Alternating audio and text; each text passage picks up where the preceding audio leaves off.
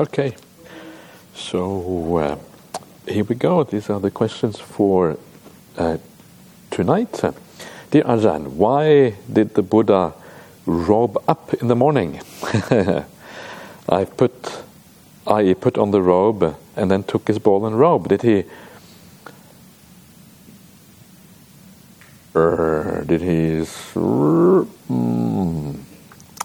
Okay, thank you for the great teaching. I'm not sure exactly what you're saying there, but I sort of get the idea. So, robing up means that you kind of put on the upper robe. Yeah, when the Buddha or a monastic goes into the village to receive alms, they put on a robe over both shoulders.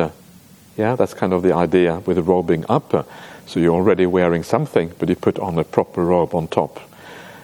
And then taking ball and robe, this would vary depending on the situation, but often that would mean that taking the ball is obvious, but taking your robe might be taking a third robe. As a monastic, you have 3 robes, sarong, upper robe, and an outer robe. And often you would carry the outer robe with you as you go in. So depending a little bit on the circumstances what that means, but something like that is the kind of usual meaning of that phrase. So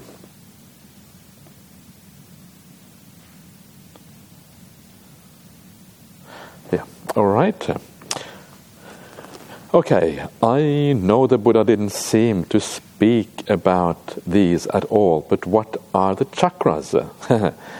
And when the mind is energized, what are some fun things we can do with them? Okay, so chakras that's a Hindu, kind of more like a Hindu spiritual thing. A chakra just means a wheel, and these are kind of points in the body that they use for energy flow or something like that. It's not really something we do in Buddhism. So I don't know, you have to ask someone who kind of practices chakra meditation to ask that kind of question. I can't really answer that. But the energized mind, you can do a lot of fun things with the energized mind, but the fun things we do in Buddhism are a bit different from the fun things they do in the Brahmanical and Hindu teachings.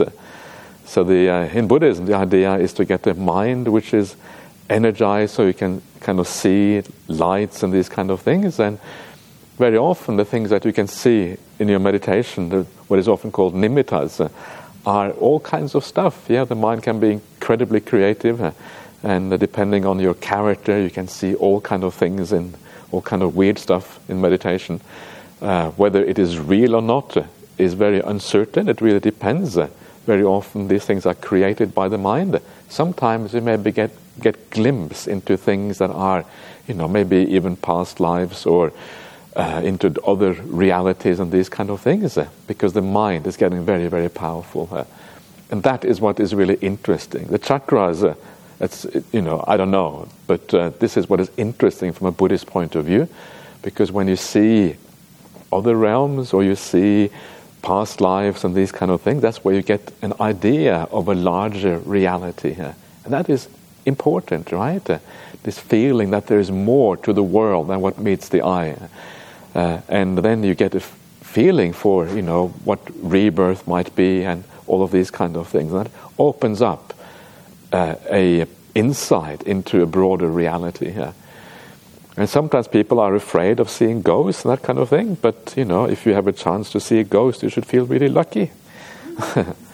Seeing ghosts is great because, again, that gives you this insight into a larger reality. So you should, if you see a ghost, say, thank you, ghost, for coming. That's the right attitude. And then you give it some loving kindness. Usually ghosts come around maybe because they want a bit of care. Like everyone wants kind of care and kindness. This is kind of what runs us as human beings or any beings.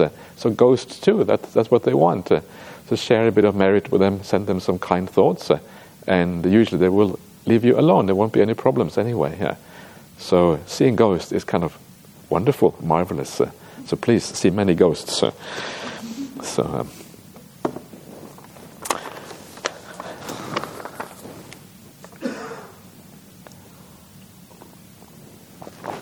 Okay, so dear Ajahn, could you please talk a little bit about the in-between places between letting go of the hindrances and growing the 7 factors?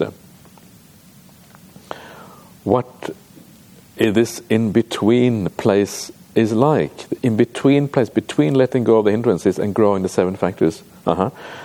How one most effectively moves from one to the other. And what this feels like. Ajahn, it is good for you that you found Ajahn Brahm. It was good for us too. Thank you for your service and practice. Much metta and respect. Okay, so there isn't really much of an in-between place between these things, because it's like one gradually just moves into the other. And as you reduce the hindrances, the 7 factors of awakening grow. These are like almost like inverses of each other. Hindrances go down, and the 7 factors of awakening emerge from that. So the more powerful the 7 factors of awakening are, the less hindrances you have. Until you go all the way to deep samadhi, and they are kind of completely gone as a consequence. So you can focus on one or the other. These are like 2 ways of looking at the same process. One is looking at the problems that are there, the other one is looking at the good qualities that are present. As the bad qualities go down, the good qualities go up. And they're kind of opposites of each other in that sense. So there isn't really any in-between state exactly. They kind of just work together in this way here.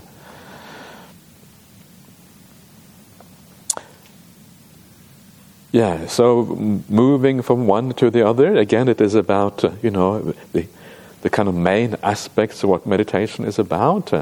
And you can summarize meditation as kind of 2 main characteristics of meditation practice. And one is the degree of tranquility or peace that you have. And the other one is the degree of joy and happiness that you have. And both of these qualities, you want to maximize them. And as you develop your meditation, both of these qualities increase. This is what you really want to look out for. So if you have more peace, more happiness and joy, that is always a good sign. And of course, you should also have little hindrances. You should have a mind that feels clear. You should not have a mind that feels confused or has kind of these kind of defilements.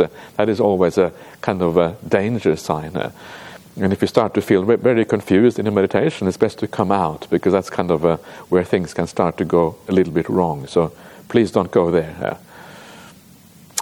So something like that, and then you have to develop those qualities of peace and happiness, and this is where the idea of the anusattis, the contemplations, come in.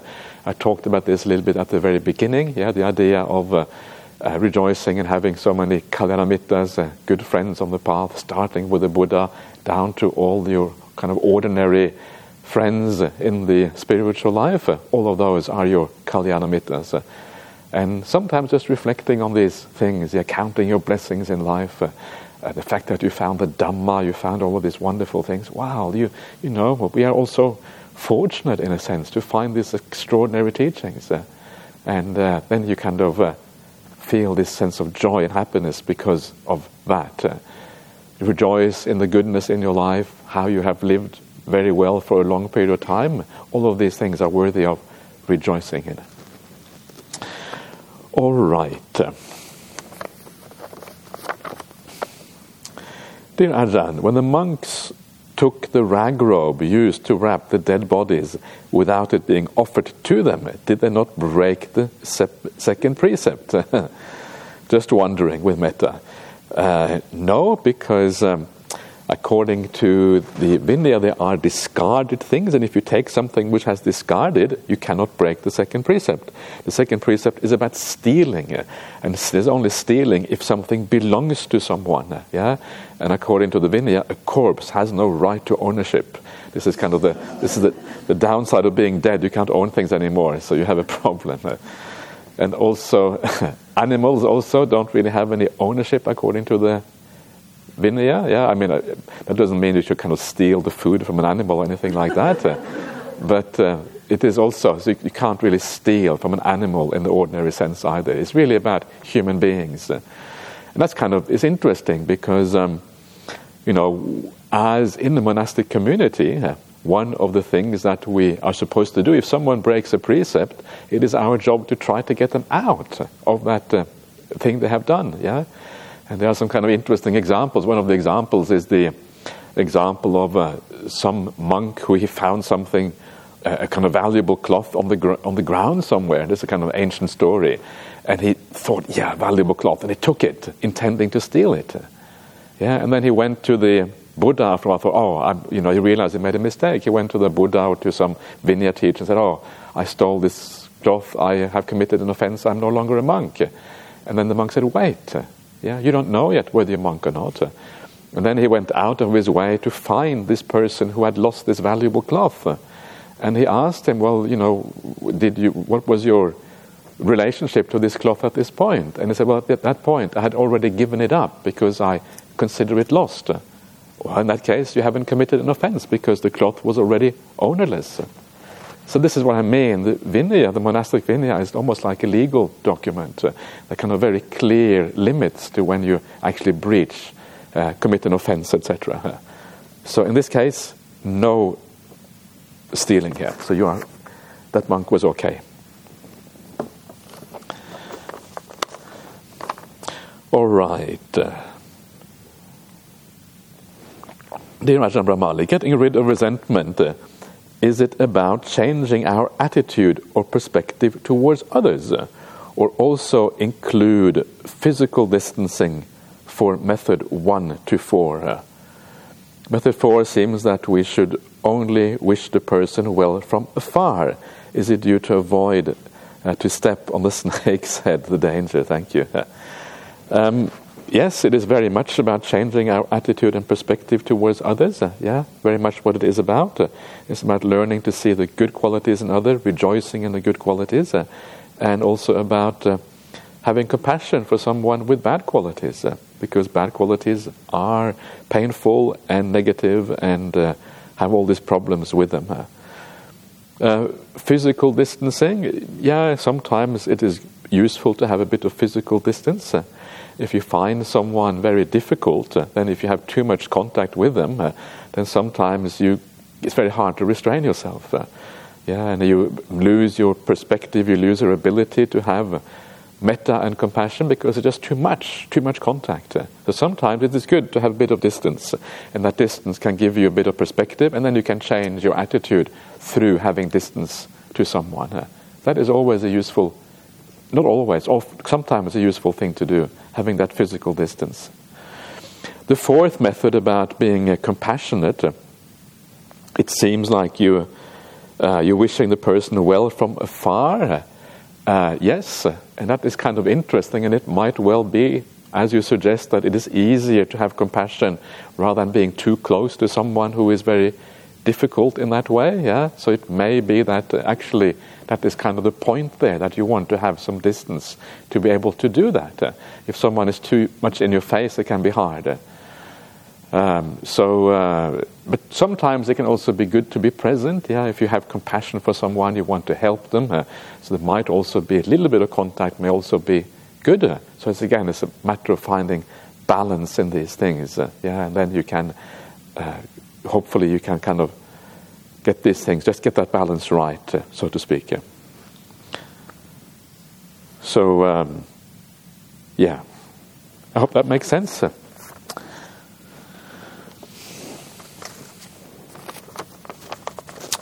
Okay, dear Ajahn Brahmali, when you explain the simile where you go on 4 legs and see the good qualities in another to forgive, it really drove the point that without doing that, we don't have a solace. It is more of our release, our own good. Thank you for your Dhamma teachings.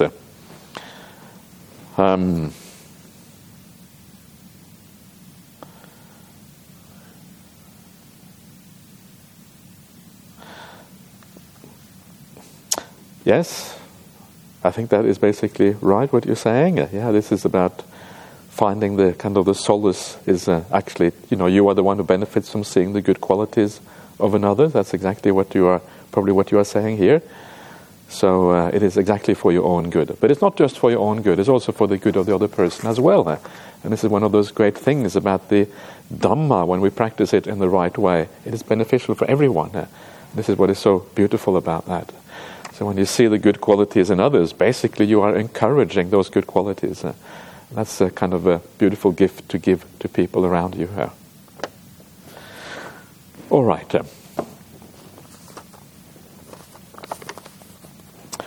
What is the most beautiful, awe-inspiring, memorable thing you have witnessed in the forest in 25 plus years as a forest monk? What is the most beautiful, awe-inspiring, memorable thing you have witnessed in the forest in the 25 years as a forest monk? Not sure what you mean by forest, whether you mean the animals or whether you mean ghosts or that kind of stuff. Not sure exactly. But with animals, there's some, animals are very interesting because when you are peaceful with the animals are peaceful with you, and sometimes you have kind of strange things happening with animals in the forest. Nothing kind of extraordinary, but kind of ordinary, strange things. And one of my encounters, is quite a few years ago now, one of my encounters was with a kangaroo. And I was sitting on my walking path, and I was eating my lunch on the walking path. And I was sitting on one end, and there's a kangaroo. I can't remember seeing this kangaroo before. It comes onto my walking path, and it starts walking towards me. I'm sitting eating lunch. I'm wondering, this kangaroo coming closer and closer, walking, and it has a very kind of strong samadhi focus on my bowl. Kind of very... It's very clear what this kangaroo is after. It comes closer and closer and closer. And this is usually wild animals are a bit scared of human beings, but this animal wasn't scared at all. And I think this is one of the consequences of living with kindness among animals. Comes all the way up to me, like literally all the way up to me. I'm eating, and then it starts to look into my bowl. With a and then I put my hands over the bowl. I'm not ready to share my food in that way with a kangaroo, right? It's about to put its head into the bowl. So I put my hands over my bowl, and when I do that, it takes its little front legs, and it places its front legs on my hand, trying to pull my hands apart. I couldn't believe it. I was in shock. I was kind of, this kangaroo is getting really cheeky. So but in a sense it was nice, because I felt there was a kind of almost like a trust there. It's not, we're no longer afraid of you. I don't know. It kind of, in one sense, it was actually quite nice. It's a weird feeling. But so I wasn't really ready for that kind of. That was going a bit too far. So I got off my seat. I had to literally push this kangaroo off my walking path. Come back later, I said to this kangaroo. That was kind of astonishing, and sometimes animals become very, very peaceful with you in a monastery in this way.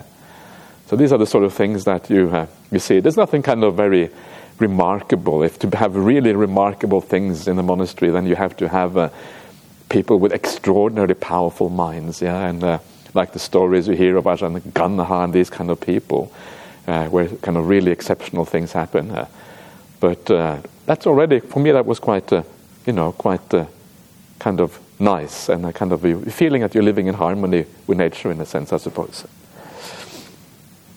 All right, let's go on to the next one here. Dear Ajahn Brahmali, I feel you can really start dropping all pleasure of the sense world once you have a good meditation abiding. Isn't it so? Yes. So that is exactly right. So once the meditation is going well, then it's kind of easy to drop your interest in the pleasures of the senses.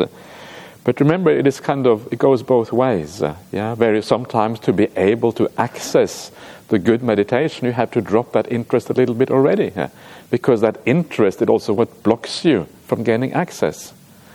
That's what I was saying in the beginning. As long as we are interested in the world of the five senses, it is the mind goes out to those five senses, because it is about what is outside. It is seeing, hearing, everything is outside. And as long as you are attached to those things that are outside, you cannot both let go of that to go within and be attached at the same time. You have to make a choice, one or the other. So this is true. So once you do have a deep state of meditation, then you let go of these things quite easily. But even just to get there, sometimes we need to contemplate that world a little bit. And the more this is why these things kind of build up together. you let go a little bit, and that deepens your meditation. And because your meditation deepens, you gain more understanding of that world, the drawbacks. You let go a little bit more, then your meditation deepens a bit more. So they kind of build up together, and then the joy starts to arise. And because you get the inner joy, you have an alternative happiness that is more powerful and more interesting than the world outside. It makes it easy to let go again. So this is how it works. And this process is also there's also a lot of insight as part of this process. Because what you are doing is you're actually understanding the problem of the external world. You're understanding the suffering inherent in the external world. This is why you can make that shift. That's why you can let go. Letting go always comes from understanding the problem in something. People often ask, how do you let go? How do you let go? Well, that's how you let go. You understand that there is a problem. It becomes no longer interesting. And when it's no longer interesting, you let go. This is how it works. So there's always insight. Every time you become more peaceful, the reason you become more peaceful is because you have let go of something. The body, the senses, the will, the thinking, whatever it is. And because you are more peaceful, when that is gone, you can understand some of the suffering inherent, or the dukkha inherent in that thing you have let go of. So every time you become peaceful, ask yourself why. What's going on? What did I let go of? And that is where insight happens. Small insights to begin with, but then they deepen as you go deeper.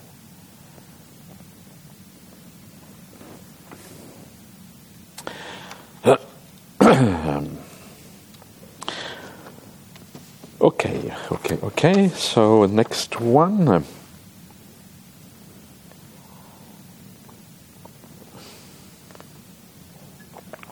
Dear Ajahn Brahmali, can you kindly use the Potapada or the 5 methods of resentment to deal with the Ukraine and Russia? So, yes, of course, you can. These things are useful for everything. Ukraine and Russia and absolutely everything. So, what are we seeing there? We're seeing a war. And so, how you deal with it is that you first of all you see all of these soldiers, invading another country. And the first thing to remember is many of these soldiers don't even want to be there, probably. They have kind of taken up a job in the military. That was obviously not a very wise move to begin with, but sometimes you do that because you haven't got any alternatives. There may not be any other job available, or your family was in the military, so you kind of follow along the family tradition. There's all kind of reasons people just blindly follow along, don't really know what they're doing here. And then suddenly one day you find yourself in a war. The government says go to war. And you can imagine you're a young man, or perhaps a young woman, not sure how many women are part of this, but you're a young person and you're sent to war. You don't want to kill anyone. You don't want to hurt anyone. And you find yourself kind of forced to do all kind of stuff which is really unpleasant. There's very good grounds for having a lot of compassion even for the soldiers, even though they do bad things sometimes, have compassion for them, because very often they don't know what to do, what they are asked to do. Of course, it's easy enough to have compassion for the Ukrainians. Imagine civilians being bombed and kind of, the world around you is falling apart. I mean, that's fairly obvious. I don't think I need to kind of say too much about how to deal with that. But then you look at, that's the ordinary soldier. Then you look higher up the hierarchy, and you look at kind of maybe the officers in the army and the generals or whatever. And they too, in a sense, have been conditioned over a lifetime to believe that war is a good idea. Invading another country, killing is kind of a good idea. And they are just blind. They don't know what they're doing. They're conditioned by the army instead of being conditioned by the Buddha. Conditioned by the Buddha is a good idea. Conditioned by the army is a bad idea, because that's what the army teaches you. It teaches you to do bad things. So, this is the problem. They don't know what they're doing here. They're doing really bad stuff. They're causing a lot of suffering for others. They're causing even more suffering for themselves. So this is how you can have compassion all around, because everyone is in the darkness. Everyone is blind, and we're causing suffering for each other without really understanding what we're doing here. In some ways, the people who get killed may in some ways not be as badly off. If you are killed, if you have been a good person, you probably have a good destination afterwards anyway. It's probably not such a big deal. But the person who does lots of bad stuff, general in the army, ordering people to kill, who knows where they're going to get reborn? Probably in a very bad destination.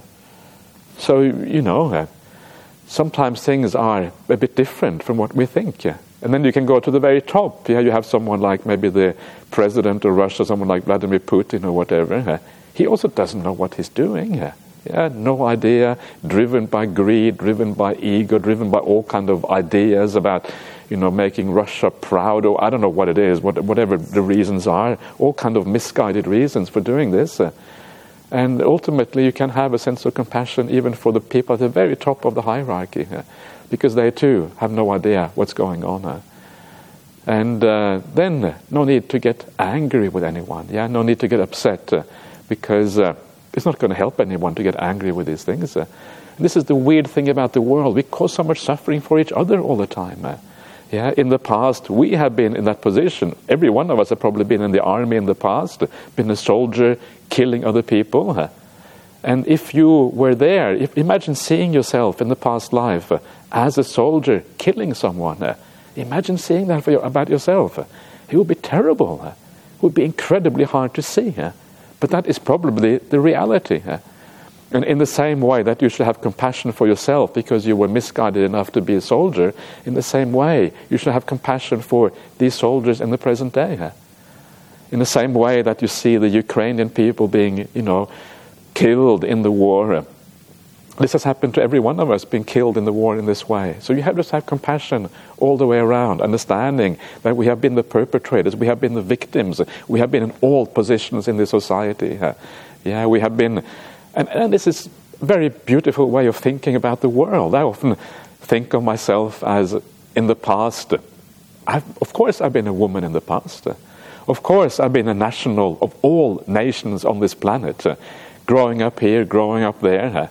And once you see that all of these things are within you, that all these nationalities, all the various races in the world, all the genders, handicapped, being intelligent, being stupid, being educated, being uneducated, being everything, all of these things are already part of us. It's already inside of us. And unless we make an end of this path, it's going to happen again in the future. And once you identify with everyone in the world in that way, then it starts to become easier to have compassion everywhere, understanding everywhere, not discriminate against everyone, treat everyone in the same way. That is kind of the ideal. And this is, so you have to even see yourself in the footsteps of those Russians. What if you were in that situation? Why would you be there? Well, the reason you be there is you've been conditioned in a bad way. Not because you are wise, not because you know what you're doing, but because you are blind. You're walking in darkness. So that's how you should, this is the ideal way of thinking. And then we can have more compassion all around. Okay. Dear Ajahn, can you please request to teach a death contemplation? I try to do myself, and every time I do it, I fall asleep and slept so well. Please help. Okay. Well, maybe that's good. I don't know. Maybe that's not such a bad thing. I was planning to do that, but tonight I just didn't feel like doing it, so I didn't do it. That's how I usually work. If I don't feel like it, I don't do it. Maybe it's a bit selfish, but that's how I work. So, but yes, I do intend to do some little bit of death contemplation eventually at some point. Maybe tomorrow. We'll see how things go. Dear Ajahn, to take the mind off the serious stuff, okay, can you please tell us how Buddhism is taking place in Norway? Are there temples run by Norwegian nationals? How is the general public attitude towards it? Do you think one day you might go there and start a temple? Thank you, Ajahn. No, I don't think so. I'm too lazy to start a temple. It's a lot of hard work to start a temple, and here in Australia, Ajahn Brahm, he does all the hard work, and I kind of sit there and I kind of relax, so it's kind of handy. So I don't know. Future is always uncertain. I don't make any plans, and I don't really kind of think too much ahead, because you have to kind of deal with things when they arise. Always be flexible. That's kind of my idea. Not try to think too much. But how is Buddhism taking place? No, I think there's a lot of interest in Buddhism in places like Norway. Probably lot of similarities between Norway and Australia, actually, in that sense. It is not a very religious society, really. People are kind of post-religious. The majority of people don't have anything. Like me, when I grew up, I didn't grow up in a religious family, and where I grew up, nobody was religious. I didn't know anyone who was religious. Or if they were religious in the closet, because it was considered slightly shameful to be religious. That's how it was. Yeah. So it's kind of strange, isn't it? It's a very secular kind of society, at least the area that I lived in Norway. But I think people often find that that is not really enough. Yeah, you can't just live for the material things in life. There's an emptiness there. And I think a lot of people, they yearn for something spiritual, but something which they want to reject Christianity. They want something else because they can't make sense of Christianity. That's what I felt. I couldn't make any sense of Christianity. And so I just didn't bother with it at all. But for me, Buddhism was different. It wasn't religion in the same way as Christianity, and for that reason, for me, it was acceptable. And I think for a lot of people, if you understand what the Dhamma is about, I often discuss what actually is the teaching of the Buddha. Is it a religion? Is it a philosophy? What exactly is it? And it depends what you mean by these things. What does religion mean? Some people treat it as a religion, but I would say that really what Buddhism is, it's more like a psychology. It's about learning how to use your mind in a wise way. It's about learning how to be happy by thinking in the right way. This, to me, is psychology. It is religion, perhaps, in the sense that there is like a final aim that we are going for. Does that make it religion? Maybe, maybe not. I'm not sure. But it really is a psychology, in a sense, but a very positive kind of psychology. And if you look at it from that way, I think it is very compatible with kind of the modern world, and certainly the way things think about these things in Norway. Very, very compatible with that. So I think there's a lot of scope for Buddhism in Norway, but you have to present it in a way that people can make sense of it. This is very important. And the general public attitude towards, I think, is very positive. Buddhism still has a very good name around the world. Of course, sometimes Buddhists are very good at destroying that good name. Sometimes we do silly things, and then we end up damaging the good name of Buddhism. But I think it still has generally a very good name. And there is another Norwegian monk, I don't remember him. It was a Norwegian monk who was at Bodhidharma Monastery before. Ajahn Nito was his name. And he is over there now, and he is kind of looking to start something in Norway.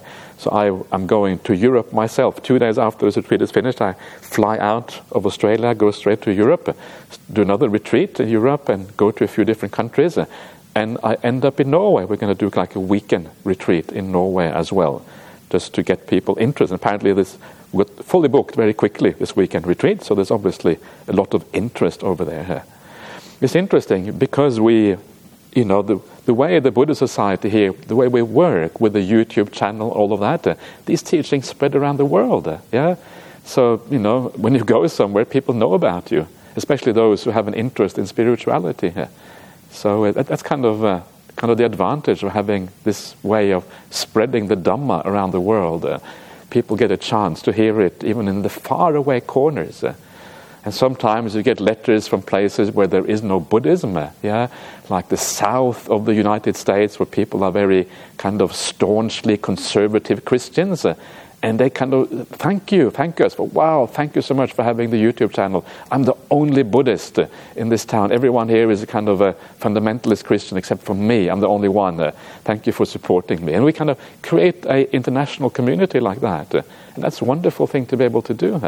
Giving people access to these teachings. So yes, the answer is yes. I think there's a lot of potential in Norway. I think there's a lot of potential right here in Australia. A lot of potential in many countries in the Western world. So we just need to be wise in how we market the Buddhist teachings. It's all in the marketing, the packaging really matters. So get some nice packaging, and then we'll be in business. Something like that. Okay.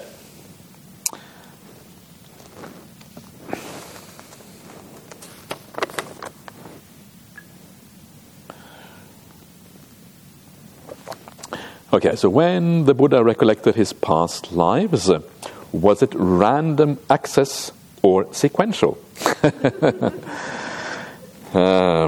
Because if it was sequential, the math just doesn't add up. Let's assume the first watch of the night consisted of 4 hours. That's 60 times 60 times 4 seconds. That's 14,400 seconds. Considering that he recollected 91 eons, that is about 180 seconds per eon. Depending on how many years or lifetimes are in one eon, this means he recollected each life in a time scale on the order of microseconds. What's going on? Okay, so there's a number of things here, and it is, first of all, it is not clear exactly how much he recollected on his night of awakening. It's not even clear that it happened in one night. It may have happened over some time.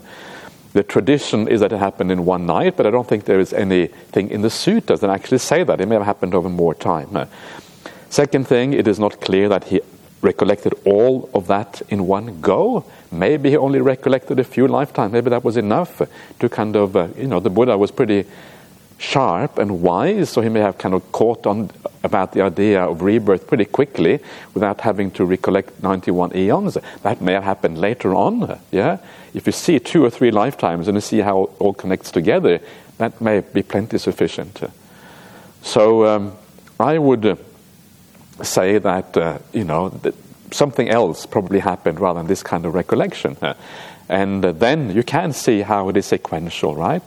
Of course, when you remember the past, you don't remember every moment, but you remember enough to see how it hangs together. And that is really the issue here. And this is how the Buddha talks about in the suttas. Yeah, when he talks about recollecting his past life, he says, I had such and such a past life, I had such and such happiness and suffering during that life, such was my food, such was the length of my lifespan. When I passed away from there, I got reborn in this other place. There too, I had such and such food, such and such my lifespan. So obviously he saw the details of what was going on. It was a very systematic kind of recollection of past lives. And then eventually he brings it up to the last life. Then I passed away from there, I got reborn here. Here is in this present life. And this is how you know that what you're doing is a real recollection of past lives. It's a systematic recollection that kind of carries, shows you the whole sequence and shows you the conditionality, the causality that works from one life to the next one. So I think that is necessary, and I think the mathematics here is very impressive, the mathematics here, but I'm not sure if it quite works out in that way. Okay, so we have come down to the last 2 questions. Ajahn, I have seen some translations that suggest mudita can be translated as appreciative joy or empathetic joy. I've also seen it explained as a precursor to metta. So when we come across a disagreeable person in body and speech, do we use mudita to see or appreciate the good in them in order to develop metta and indeed compassion? To develop compassion straight up feels a little too close to pity. What do you say here? Yes, well, mudita, the word mudita actually does mean joy. Yeah, that's kind of the usual meaning of the word in the suttas. So you have joy, you have mudita. For example, you have the word pamojja. Pamojja is the precursor to piti in the sequence of dependent liberation, and pamojja is directly related to the word mudita, basically the same word. So this does mean joy in this sense. But in the Brahma Viharas, it has a kind of, it obviously is a very developed form of appreciative joy, because the Brahma Viharas, the way they are explained in the suttas, are very, very high qualities. Yeah, the metta is spreading metta to the four directions, boundless kind of mental states without any kind of hindrances or anything holding you back. There's a very powerful and developed idea of mudita. But the basic idea, you're right, is basically appreciative joy here. Empathetic joy. Yeah, I'm a bit unsure about the word empathy, because empathy, I guess if someone else has joy and you feel their joy, so it's kind of empathetic joy, yeah, I suppose that would kind of work, yeah, if you read the joy of others. It is the empathy where you feel too much suffering, which can be problematic. Yeah.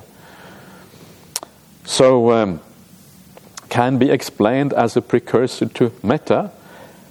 Yes, I think that is probably true, yeah, because if you empathize with someone else's joy, you understand their happiness. If you have a friend, for example, who is very happy, and then you feel so happy because they're happy, yeah, appreciate their happiness.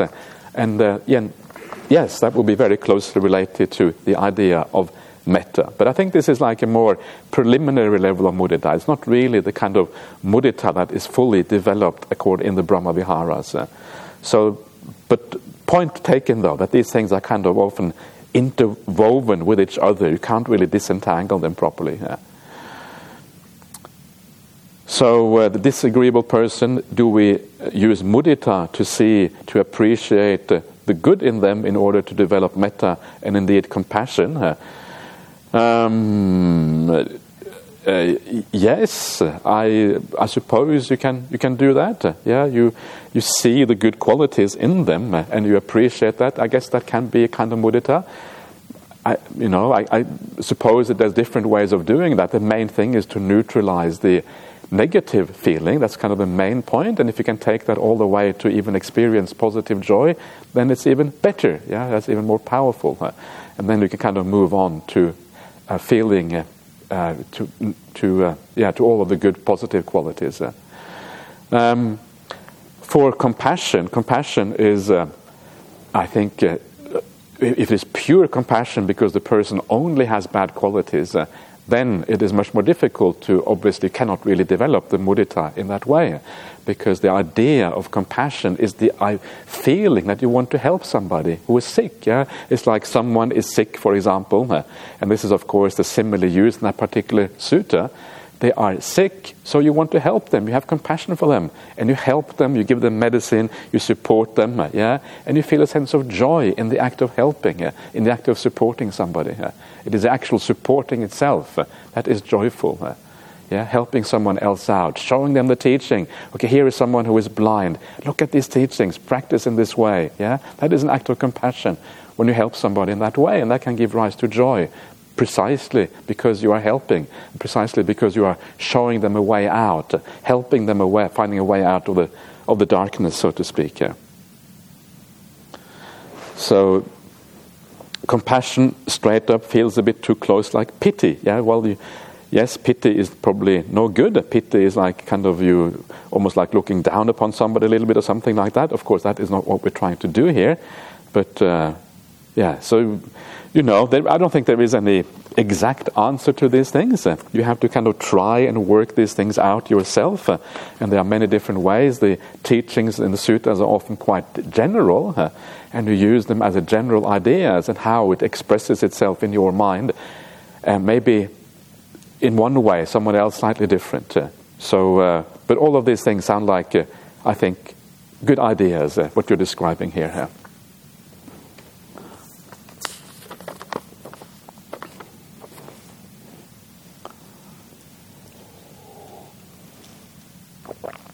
Dear Ajahn, last year a family drama caused massive conflict between my father and I.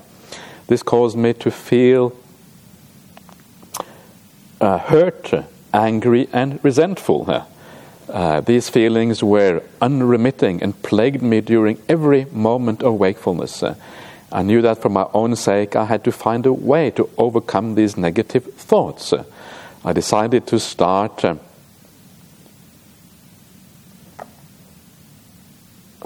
writing a list of everything that I knew I was grateful to my father for. This list grew day by day, and I realized that I couldn't be grateful and resentful at the same time.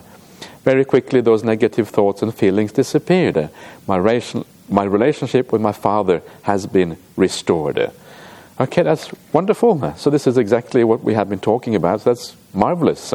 So people putting into the practice, that is excellent. My question, where does gratitude fit in to combat resentment in the suttas with metta? So gratitude is just another one of these very positive feelings, and you're quite right. If you have gratitude to someone, you don't feel resentment, you don't feel angry at the same time. Gratitude is another way of overcoming those negative feelings. And gratitude, very interestingly, is called the very high and noble qualities in the suttas.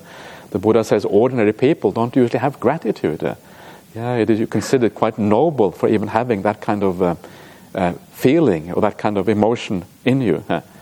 So yes, indeed, this is another way of developing joy and happiness. Using gratitude as an idea. In fact, a lot of the things that we talk about when we talk about recollecting the Buddha, there's always a bit of gratitude also involved with that. Having teachers, someone who shows you the way, someone who shows you the path. This gratitude goes with that. It is not really completely separated from that, because this is kind of natural when you think about these things. So very useful. And one of the things that you can do also in your meditation practice, one of the ways of developing good states in meditation is to use gratitude as a spark to develop good qualities. Gratitude, when you recall your Kalyana Mittas, well, that can be done with a degree of gratitude. Thank you for being my spiritual friends on this path. Thank you for making this retreat a good retreat because you are here. Thank you for being a good father, as you sang here. And so that is part of it. So I don't think these things can really be separated. They're all kind of aspects, and very often they kind of work together to some extent. And then, yes, quite right, then you are purifying the mind by using that kind of perception. So that's great, so everyone finds their own way. Remember that a lot of the teachings are, the idea with many of these teachings that we have here is to give you some guidance on how to overcome these things. But in the end, you find your own way. You use these things as a kind of general framework, but the little details in these things, you have to kind of figure them out yourself. We're all slightly different. We all have slightly different conditioning. And because our conditioning is different, the way we apply these things will be slightly different. But the main ideas still remain. The main kind of outlook is still the same. The suttas are very often like this. If you read, for example, the Anapanasati Sutta on mindfulness of breathing, people often say there's so much missing there. It only gives a kind of a rough outline. And that's true. And I think that is on purpose. The Buddha gives you a rough outline so that these teachings are precisely made for everybody, because we are slightly different, we apply it in slightly different ways. So this is kind of the idea of giving a skeleton, because a skeleton then becomes something that can be used by everybody. So the suttas often lack detail, and I think there's a reason for that. This is not kind of random. And sometimes you get the later traditions, they add all of these details to the suttas. If you read something like the Visuddhimagga, for example, it gives you all the vipassana jnanas. These are the vipassana insight knowledges. These are not found in the suttas, or some of them are found in kind of skeleton form in the suttas, but only very, very marginally. And then it gets really ramped up to these enormous chapters in the Visuddhimagga. And so then, is that right or is it wrong? Well, I don't think it's necessarily right or wrong, but it's more like it may no longer be as applicable to everyone. It may be misleading in a certain context. I think there is a reason why the Buddha does not give such details, because the idea of not having details allows it to be more general, applicable to everyone. Once you have incredibly small details about how the path is supposed to work, what often happens is that you also read your experience in terms of what you have read. So you think, Vipassana, I can see the Vipassana jnanas. This already happens with the teachings as they are. People read jhanas into their experiences, even though they haven't got anywhere near jhana experiences. So this is a general problem in Buddhism, whereby we see things that aren't actually there, and this happens. The more details you have, the more likely that is to happen. So I always like to come back to the suttas, and I find that is the best way, because that is the word of the Buddha. Anyway, that is all for tonight, so I wish you all a very good night once again, and see you back again tomorrow morning here.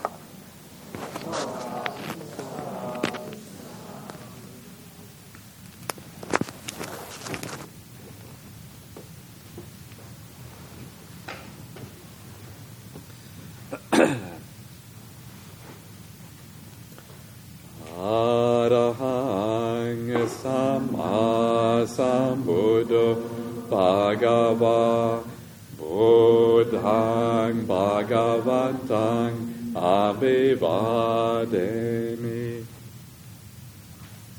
Svakato Bhagavata Dhammo Dhammang Namasami Supatipanno Bhagavato Savaka Sangho Sanghang Namami.